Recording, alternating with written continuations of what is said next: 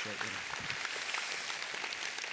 you. Well, so glad to be back with you guys tonight. And I was here a year ago, and I think we did talk about Rooted a little bit. And some of you know my story, and I'm here local. This is a church that I love to partner with.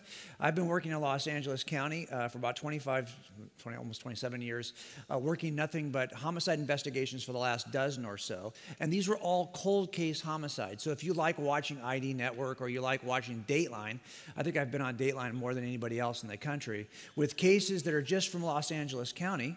I work in the agency at Torrance, and these are unsolved murders. There's no statute of limitations on a murder. Now, my first part of my career, for almost 10 years, I was not a believer. I didn't think any of this was worth your time, worth my time, worth anyone's time. And I would have pushed back on anybody who was a believer. I only knew two kinds of Christians. I knew cops who were Christians. I knew a few of those, and they were not really prepared to defend what they believed. I would ask them, why do you think this is our suspect? Why do you think this is the guy who did it? And they would give you like 15 reasons why that's our suspect. But if you asked them, why do you believe that the Bible is reliable? They couldn't give me 3 reasons. Really? So the other group of Christians that I knew were the people we were taking to jail, because those people would tell you they were Christians. A lot of them. So I thought, you know what? I don't want to be part of either one of those groups. The unthoughtful ones or the ones who don't seem to behave like it's true. I didn't want a part of any one of those two. So I stayed out. But at the age of 35, I started to look closely at the evidence because I was prompted to, because someone told me that Jesus is a really smart guy. Let me show you my son. My son, Jimmy, is still in the job doing the same thing. And he's using the same uniform that I used for years. As a matter of fact, he's wearing the same name tag because he has not got my name. We're not creative. As I told you last year when I was here, there's 3 of us. I had the same job as him before him, and my dad had the same job as me before me. We all have the same name at the same agency. If you've called our department in the last 57 years and asked for Jim Wallace, there's been somebody there to answer the phone, because we've been there that long. Now, what I'm going to do tonight on these screens is I'm going to teach you how to work death investigations, okay? So just be ready. There's some tricks you can use working in death investigations that will also help you discover if God exists. In a strange way, believe it or not, you can apply one technique to the other. Let's start off with an imaginary scenario. Imagine, you ever remember the Twilight Zone show? Okay, you're in the Twilight Zone, and we've got a dead body laying on the floor, and we've got to figure out, is this a murder? Now, it may not be a murder. It's a death for sure, but we don't know if it's a murder because there are 4 ways to die. And we don't know which of those 4 ways is the case here. I think we can say pretty comfortably it's not a natural death, but it could be an accident or a suicide or a homicide. We don't know yet. We've got a single gunshot wound. We've got a pistol laying on the floor with a single casing laying next to it, and we've got a note. Now, one way we can determine whether or not this is a homicide is to play a little game that I've tried to teach other investigators. It's a game I call inside or outside the room. Now, you might think, what does that really mean? He's in a room. He's not in the black. Let's make a room. Let's put 4 walls around him. We'll kind of make a room. He's in a box, okay? So now the question is, can I explain everything that's inside the room by staying inside the room? If I can, this is not a homicide. You clear on this? Can I explain everything that's in the box by staying in the box? In other words, okay, I've got a note which is in the room, but it's got his handwriting. It's his paper. I find his paper elsewhere in the room. It's on a pen that I can find elsewhere in the room. It's only got his fingerprints on it. It's only got his skin cell transfer on it. Okay, I can stay inside the room to explain the note. He did it while he was in the room. And if someone tells me that's his gun, yeah, he's owned that gun for years. He keeps it in a safe in the corner of the room. It's registered to him. It's only got his skin cell transfer on. Okay, great. I can explain the gun by staying in the room. And anyone can shoot themselves once by themselves without any help from someone outside the room. So here I can explain everything by staying inside the room. Good chance it's one of these two. Let's change it a little bit. What if he doesn't have a single gunshot wound? What if he's got multiple gunshot wounds and there are some other details that are changed? So, for example, yeah, there's a piece of paper, but it's not in his handwriting. I can't find that paper anywhere else in the room. It doesn't have his fingerprints on it. It's an unknown fingerprint. Well, now I got to go outside the room to figure out who wrote that. And I talked to his family. They said, oh, he hates guns. He's afraid of guns. He would never own a gun. And sure enough, it's not registered to him. And it doesn't have his skin. I can't identify it to him. So now I've got to go outside the room to figure out who owns the gun. And it's kind of hard to shoot yourself multiple times in the back by yourself in the room. Now I've got to go outside the room, and there's bloody footprints leading outside the room in this scenario. So clearly, the best explanation is outside the room. Now everything shifts toward a homicide investigation. Why? Because we now have evidence of an intruder, and intruders change everything. Intruders are what turn death scenes into crime scenes. Now, I thought, as a person who is investigating these kinds of crimes, but I wasn't a believer, but I thought, could I apply this approach and determine if God exists? What if the room we're talking about is not a crime scene, but is instead the entire natural universe as we know it? Can I explain everything that's in that room by staying in the room? If I can, then your natural sciences will explain everything. Remember, the only thing you have to cook with in the room is space, time, matter, and the laws of physics and chemistry that act on space, time, and matter. That's all you have. Those are the only causes available to you. I think there are actually 8 things about this room that you have to explain. First of all, how did it begin?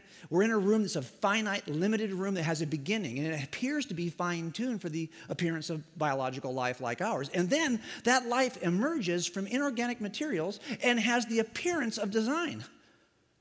We also have conscious minds with which we're thinking about this, and we have the freedom to make conscious decisions. And there's an objective standard of moral truth of good and evil we have to account for. And finally, we all recognize there's evil in the room. Now, it turns out all of us have to explain these 8 things in the room. The only question is the best explanation inside the room? Can I explain these with just space, time, matter, physics, and chemistry? Or is the better explanation outside the room? If it is, then we got a problem. We got an intruder. I think that those 8 things actually are best explained outside the room. That's why I wrote a book called God's Crime Scene, not to suggest that God has committed a crime, but to suggest that we could examine the universe like a crime scene to see what the best explanation for a cause is. Now, I will tell you that these 8 things, I think, are explained best outside the room. I am not going to go through these 8 things with you tonight, okay? So if you need evidence and proof that there is a God, I teach this course at Biola. It takes me 17 hours to teach it at Biola, okay? So I could lock the doors here and just hold you here overnight and force this down your throat for 17 hours, but I'm not going to do that. Therefore, there is a God, okay? So I just proved it. So for those of you who are uptight about that kind of thing, I've already made my case, okay? But tonight we're going to talk about the thing that I think most people would say is an evidence against God's existence. The existence of evil and injustice in the world. Let me give you an example of this kind of injustice. Here's a picture of my dad working a case from 1974. This young man was accused and arrested for killing a 10-year-old girl in our city. It was a brutal murder. He actually confessed to the entire thing. Every sordid detail of what he did to her, how he killed her, how he got rid of her body. None of it is true. He has some issues, but he's not my killer. I reopened this case in 2003. We just recently think we identified a suspect through DNA with our new Ancestry DNA technology. Thank you to all of you who are putting your Ancestry DNA in the system. Now I can convict your parents of things. So here he is. He's not our killer. And by the way, the one we've identified has been dead for 15 years. This family rightly has asked me, how can there be an all-loving, all-powerful God, yet this kind of thing happened to our daughter? There will be no justice. He's been dead for 15 years. He lived his life out and died of natural causes. How can this be right? I will call her Jackie for purposes of tonight's talk. Well, when I answered this question, how can an all-loving, all-powerful God allow any act of evil to occur? It's not a short answer. It's a complex answer. The same way the answer for how could this happen to Jackie? Well, Jackie was the kind of person who would be willing to get into a stranger's car. If she isn't that kind of person, this crime does not occur. So that's one element that has to be in place first. And it happened to occur on a holiday in which her family was making dinner and told her, go outside. We have no time for you to be inside. And they weren't paying attention to what was happening with Jackie. If those two things had not occurred together, this crime would not have occurred. Also, the person who did this to her has, I'm sure, a disturbing upbringing of his own. Most pedophiles I've worked have also had their own disturbing childhood. If he has no disturbing childhood, and this is not a holiday, and she isn't the kind of person who gets in a car, this murder does not occur. In addition to that, this is an unusual part of our neighborhood. Nobody, to find out how even to get into this part of our town and get out of this part of our town would be very tricky to do on your own. You have to have some knowledge of the neighborhood. If you don't have some knowledge, that background, that day, with that kind of girl, this crime does not occur. You have to have the right kind of vehicle, too. You have to have some sense of where you're going to go and have the time and the opportunity to do it. Look, all of these things have to be in place in order for this crime to occur. And as an investigator, my job is to figure out the relationship between these things, because the relationship will be weird. Certain things will be primary, certain things will be secondary, certain things will be tertiary. I got to figure out where they fall. In the end, all of this will give us an explanation as to why this crime occurred. Now, in this book, God's Crime Scene, I've looked at pieces of evidence in the room and tried to explain them by staying in the room or having to go outside the room. I think that these 7 pieces are best explained by God. I will just tell you that. You can read it for yourself, but I will send you the video, so just stay tuned. I'll give you the link to get the entire video for the other 7 pieces, okay? But for now, I want you to know that anything that points to a suspect is called inculpating evidence. But now we have this issue of evil. Doesn't evil kind of act like an alibi? I don't care how much evidence you have for God's existence. If there is an all-loving, all-powerful God, he would not have allowed that to happen to Jackie. When you have evidence that seems to point away from your suspect, this is called exculpating evidence. So that's the question. Does evil and suffering really exclude the possibility of God's existence? Y'all, I'll tell you, on university campuses, and I'll be in Ohio State next month, this question comes up a lot. A lot of skepticism on the part of young people is based on some form of the problem of evil. So we have to ask that question tonight. Does this exclude? Here's how the question is typically formed by an ancient named Epicurus, who said it this way. Is God willing to prevent evil but not able? Then he's not omnipotent. Is he able but not willing? Then he is malevolent. Is he both able and willing? Then whence cometh evil? Is he neither able nor willing? Then why call him God? In other words, if there's an all-powerful God, why doesn't he stop it? He's got the power to stop it. If he can't stop it, he's not all-powerful. Stop calling him that. If he's all-loving, you're saying if he's got all the power, he doesn't care. Well, if he doesn't care, he's not all-loving. So stop calling him all-loving. What is it? It can't have it both ways. I can understand this complaint. And I think in order to answer it, we answer it the same way we answer the question about Jackie. Certain things have to be in place to formulate an answer. I can think of many reasons, when taken together, why God would allow an act of evil to occur. That's what I'm going to share with you tonight. I hope this will be helpful. For those of you who have experienced pain and suffering, this may not be helpful because this is a kind of reasoning way through the problem. But if you're somebody who has not yet suffered in evil, by just thinking about it now before the evil occurs, you will inoculate yourself from bad thinking. Does that make sense? So let's get after it. The first thing I think there's like 7 things.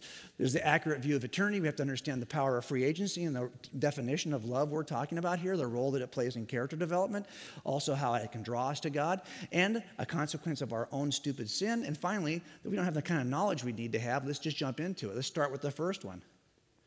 All of these, I think, explain why God would allow an act of evil. First of all, we have to understand how eternity changes everything. See, when I was an atheist, I had a definition of life, okay? It was 90 years from cradle to the coffin, 90 pain-free years. I mean, I figured my family lives for a pretty long time, like 92, 93, 96. They die of natural causes in those ages. I'm thinking I want at least 90, and I want to stroke out at night in my sleep with no pain. That was my goal. 90 pain-free years. That was my expectation. And if I didn't get that, I'm going to be upset. If I live to the age of 40 and then I get cancer and I suffer for 10 years and die at 50, I'd be really, really, really upset. That would be evil. Why? Because I have an expectation. This would be evil because I'm expecting that. And I lost it. But what if my definition of life was wrong to begin with? What if life is not a line segment, but a ray?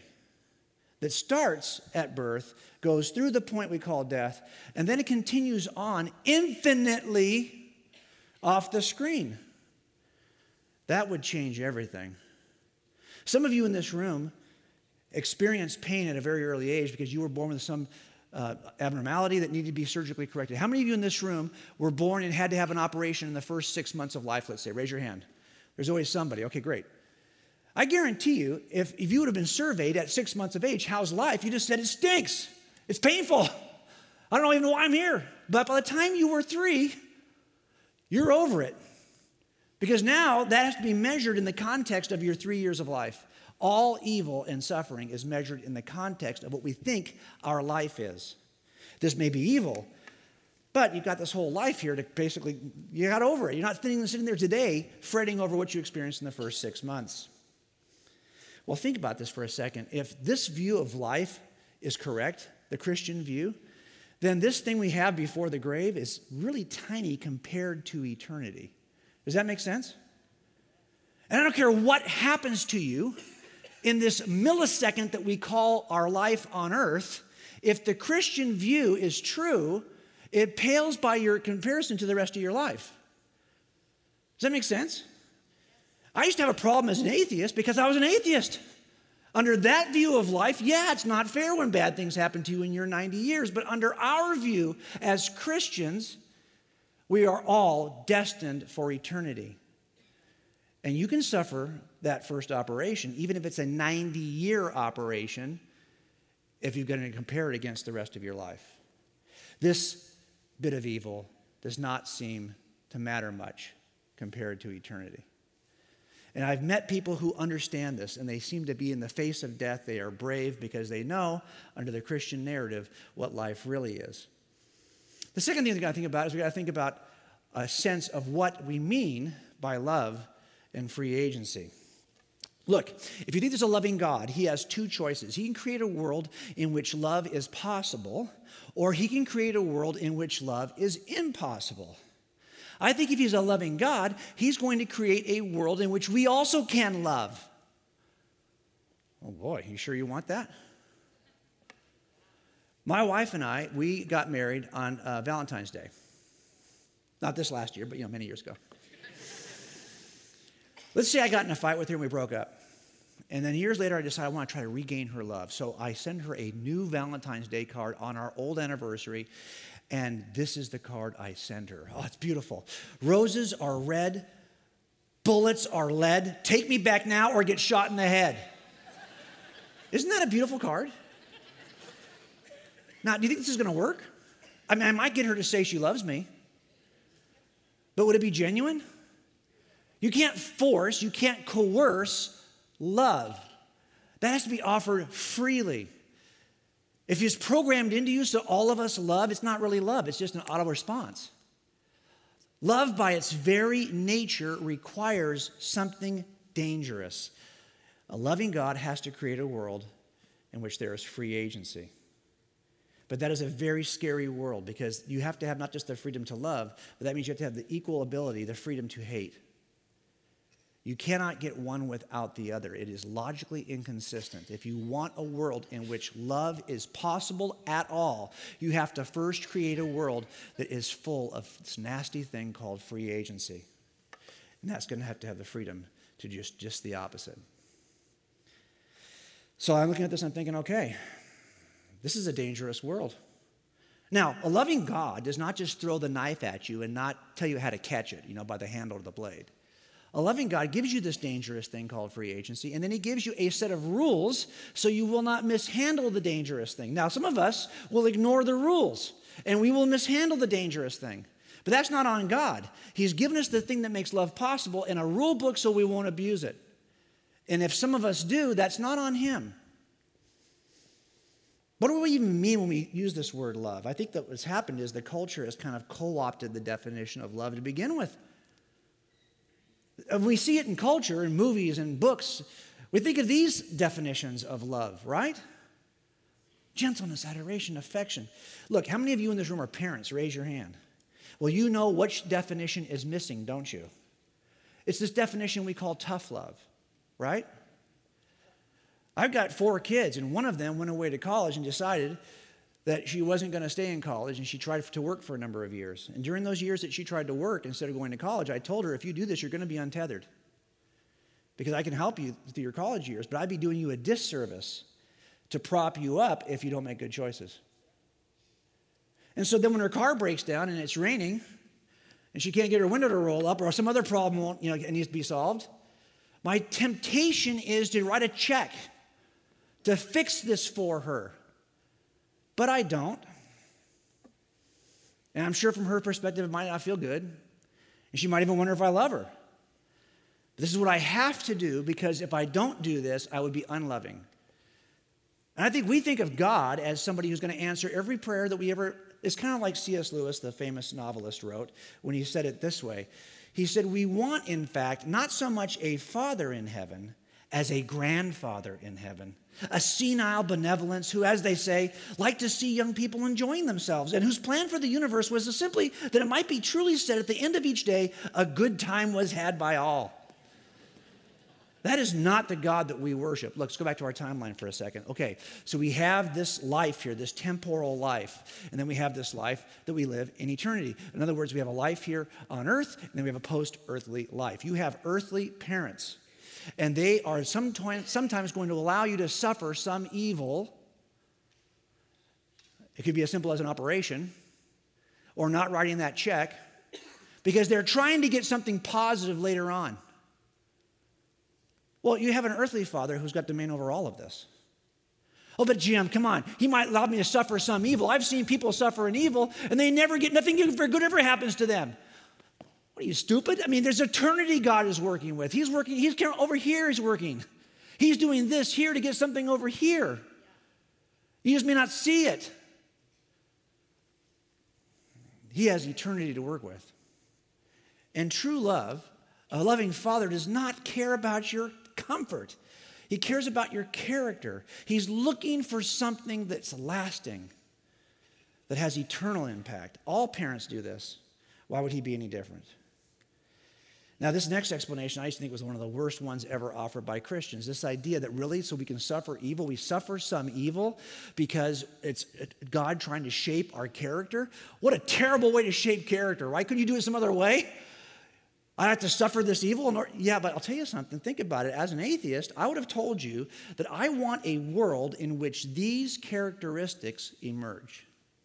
As an atheist, I thought these were high-valued characteristics that I wanted to see blossom in culture. Really, you want a world with courage, compassion, forgiveness, self-sacrifice, and charity? You want that kind of a world? Well, what do you think this happens like that? No.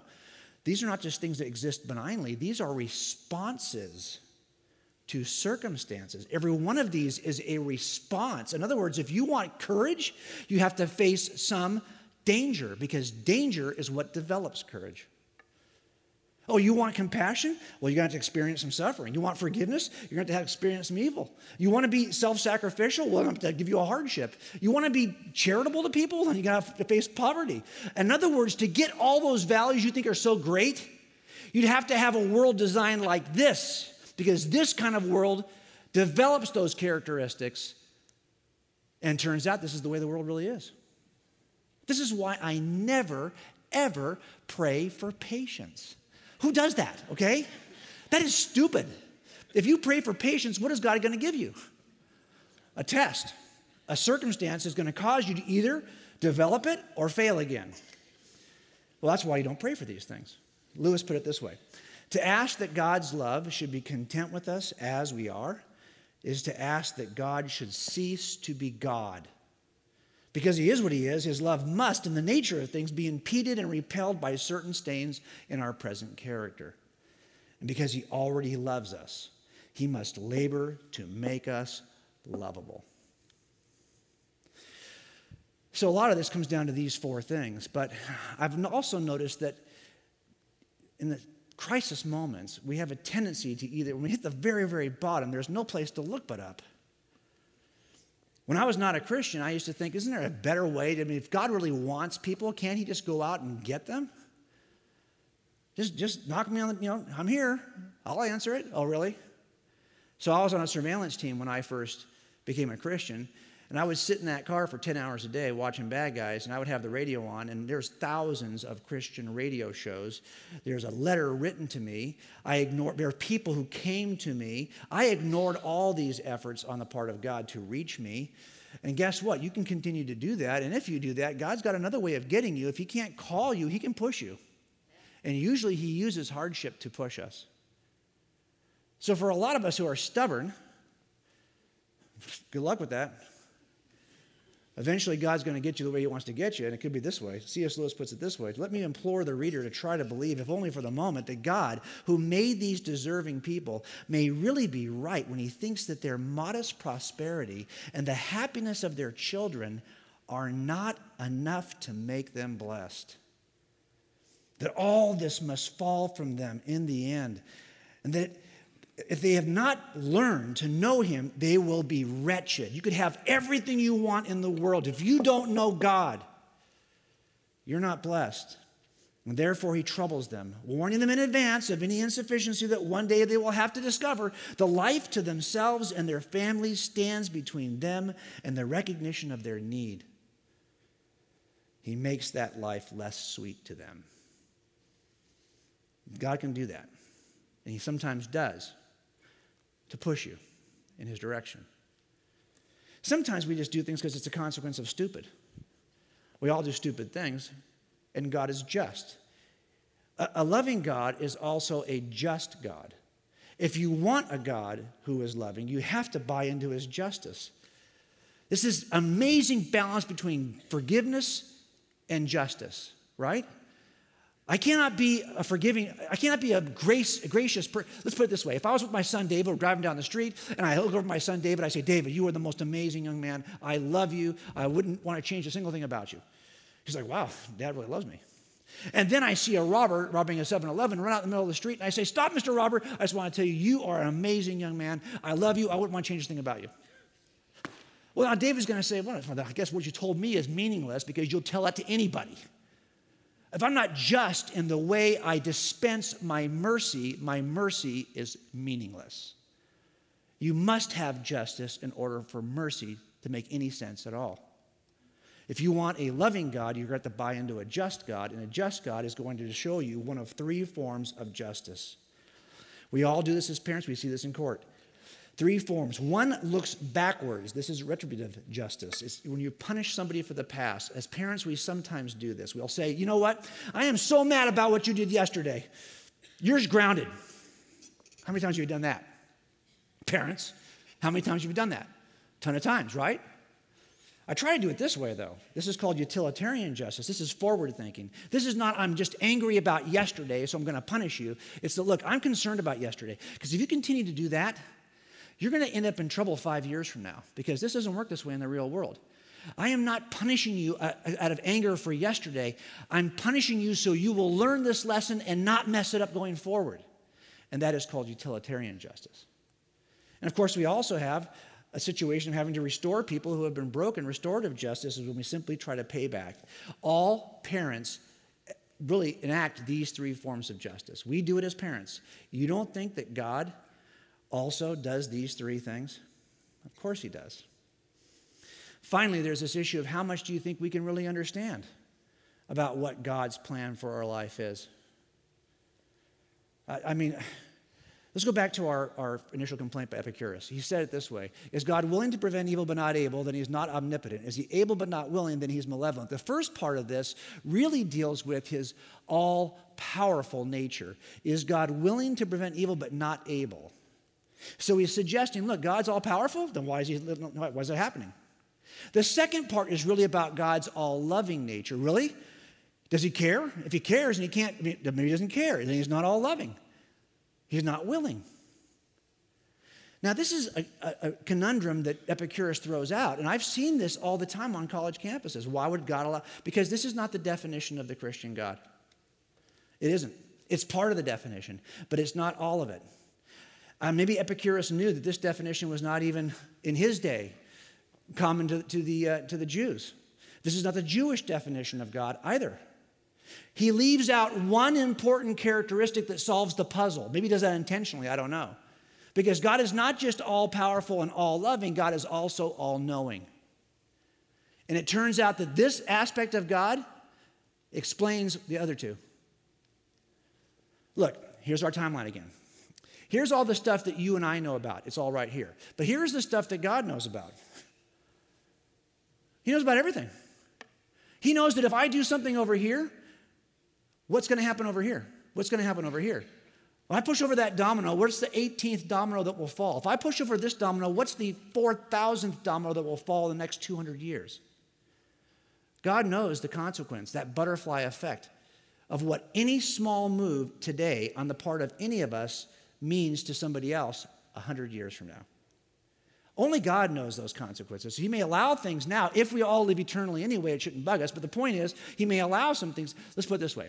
There's a very famous French Dominican priest who put it this way. He said, if God could concede me his omnipotence, his power, for 24 hours, you would see how many changes I would make in the world. But if he gave me his wisdom too, I would leave things as they are. Because we just don't know the consequence of our actions, but God does. So when I go back to this idea of why would God allow any act of evil, it's going to take me some time to explain it because I think all of these factors are in play. The same way there's not one reason why any crime occurs. That's a puzzle that I have to puzzle together as an investigator. Why would God allow any act of evil? That's a puzzle that we have to puzzle together. Because it's going to be these, now I don't even know what proportion these things may be in. God may have some larger purpose in one area and some smaller purpose in another. How would you ever know that? How would you ever know what the relationships are between these purposes of God? I could never know that. But I do know this. When evil is finally explained, it'll be some combination of these 7 things that'll explain any act of evil. But let me ask you this. Why are you calling anything evil to begin with? Why do you think it was bad that what happened to Jackie? Because you don't like it? The killer liked it. His opinion was it was okay. Your personal opinion is it's not okay? Why is your opinion more important than his opinion? Oh, because you're a group, and as a group you agree? Really? So the largest group gets to decide what is morally true? What is morally virtuous? You better be ready then to bend your knee to China right now because they outnumber us. And whatever they think as a group is morally true, we have to say by definition is, unless, of course, the standard for moral truth is not people, individuals, groups. If the standard is larger, that would change everything. Now, Lewis, when he first became a Christian, he had an argument against God. He said, my argument against God was that the universe seems so cruel and unjust. But how had I got this idea of just and unjust? A man does not call a line crooked unless he has some idea of a straight line. What was I comparing the universe with when I called it unjust? In other words, what is the standard you're using? Your own personal opinion? Well, that won't work because everyone's got an opinion. If you think there's an objective, transcendent standard of good by which you judge something and call it truly evil, well, now you're stuck with the standard. Where's that standard going to come from? Well, it's God's holy nature. In other words, if you're trying to explain the stuff in the box of the universe and you think God is a good explanation, but then someone says, well, what about evil? Well, it turns out evil does not exclude the existence of God because you can't have true evil unless you have a standard of good by which you're measuring something. You can have no shadow without the sunshine. If there's a shadow, you think, an evil, it demonstrates the existence of the sunshine. So it turns out evil is not an evidence against God, it's an evidence for God. Because without God, there could be nothing that is truly evil. But that means you've got to jump outside the box for an explanation for evil. Because the only thing that's inside the box that could define evil would be people. Evil does not come, good does not come from physics. It's a moral standard. Physics might tell you what is true, but physics could never tell you what ought to be true. Only a moral being can do that. All moral obligations are between persons. I am not obligated to this podium, but I would be obligated to a person standing behind the podium. If you think there are objective, transcendent moral obligations, and I think there are, who is the objective, transcendent moral lawgiver who is a person that you feel obligated to? It can't be physics. That would be impersonal, like the podium. Lewis put it this way: of course, I could have given up on my idea of justice by saying it was nothing but a private idea of my own. In other words, I could have just said, yeah, what's evil is whatever I say is evil. But if I did that, then my argument against God collapsed too, for the argument depended on saying that the world was really unjust, not simply that it did not happen to please my private fancies. If evil is simply a matter of opinion, we could remove it today by simply changing our opinion. That won't work because it's more than that.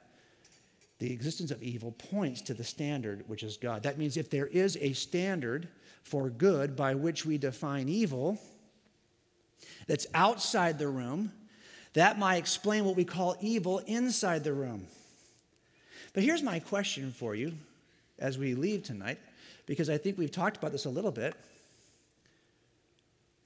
I might be able to demonstrate the existence of God to you without any scripture, just from the natural world around us. I think there are things in the universe that we cannot explain unless there is a personal creator who is designing in his image. But how would you know what that God is really like? Yeah, sure, I could say there's a God like this, but I can only get so much from natural revelation. I can only get so much from looking at the universe. If you want to know what he's truly like, you have to go someplace else. And you won't know what he's truly like unless you open the Word and you become rooted in the Word. And that's why we do Rooted. Look, folks, I was here last year. I love coming to this church. I feel like it's part of my home. I live right down the road. This is an important church, not just because it's close to my house, because it does amazing things. This is not just what should you believe church. This is a why should you believe it church. Do you know how rare that is in America? I'm in churches every Sunday, all over the country. Very few have people like you who are willing to step into a program like this. And we've got a whole new season of this starting very soon. Now, I'm going to challenge you because I'm going to tell you what I'm seeing in culture, okay? The number of young people who are walking away is in the 70th percentile. Young people who walk away, and when we poll them at 20, 21, 22, when they're in their university years, they are no longer Christians, even though they grew up in church. They've walked away. And when you ask them, why do you walk away? The vast majority of their explanations for walking away are all about intellectual skepticism, especially based in science. That is the vast majority, number one. They do also complain about Christian hypocrisy, but it's very low compared to, I had a lot of questions that I thought science could answer better than my pastor. I had a lot of questions that I had asked along the way growing up as a Christian, and nobody had good answers for them. That is the number one set of responses. We've been polling now for about 15 years on this topic. Most recently, we've been polling, okay, well, then tell me, okay, I get it, you're leaving. 2, I get why you're leaving. 3, tell me when you first checked out. When did you first decide that this was no longer true? Because we suspected it was happening in secular universities, right? You send your kids to college. The first year they come back from college, they're no longer Christians. You're like going, what happened? I know if I asked for a raise of hands in this room, there would be anecdotal stories all over the room of either sons, daughters, grandsons, granddaughters, nieces, nephews, somebody in your family who has walked away from the church in their 20s. But you know what we do? We poll them and we say, when did you first walk away? And it's between the ages of 10 and 17. They walked away while they were still with us in our homes, but they never told us. And the first time they got out from the side of us, they expressed what they had been thinking for years. They've had questions that you need to answer for them. They do not want my stupid book. They want mom and dad to answer the questions for them. They want the people they're closest to. You have to be the best apologist your kids will ever know. Well, how do you get from here to there? You start exchanging your priorities. There are some of you in this room who have never been in any Rooted. You've never signed up for 1 or 2. Well, now you got a chance to either do 1, if you haven't done it yet, you lazy. Do number 1 at least. And then you've got a chance to sign up for 3. If you've done 1, you got no excuse. You keep on. Look, there are things that we waste our intellectual life on. I can tell you, since LeBron got traded to the Lakers, I've spent a lot of time thinking about the structure of that team, okay? I'm looking at where's the next shooter going to be? He's a shooter. Who's the shooter going to be? I'm thinking about these things. Really? I look at my podcast. My podcasts are a straight list of either Christian apologetics or sports. I'm telling you, I listen, The Herd, if it's, First Take, whatever it is, I'm listening to it. Some of you are the same way. How much time on your thought life are you spending on things that don't matter? And then when it comes time, you can actually go a little bit deeper. Oh, you're too busy. Really? No, your priorities are wrong. That's what it is. That's what it always is in the church, is that we say we love Christ. Read 1 John. Tomorrow after you read 1 John, you will sign up for Rooted. Because unless we do what we say we're going to do, if you want me to know what you love, I told you last time I was here, it's easy. Show me your calendar. I'll tell you exactly what you love. What are you spending your time on? And you can't squeeze in time to study God. This church last year had 1,000 people sign up for Rooted. This year it's going to be 2,000. That's the power of the Holy Spirit moving in this church right now. There's nothing in it for me. I don't attend church here. I just know this. We are in a desperate situation in culture where we as Christians have to know more and do more to change culture, starting with our own kids. You start by learning what's true so you can pass it on to the next generation so the next generation may know, says the psalmist. And that's why we also have a series starting, which I'm not here to pitch you a series, but I'll tell you, I'm so encouraged when I get a chance to sit and talk to your staff. Because I don't care where you are, you can take another step. I don't care where you are. If you've done Rooted 1 and 2, you can take another step. That's what we're going to be talking about next week, so don't miss that. Now, I will tell you how to take another step with the materials that I do. Yes, this is my shameless plug. I've written 3 books that I think make a case for Christianity, a case for God's existence, and a case for why you need to be ready to make a case.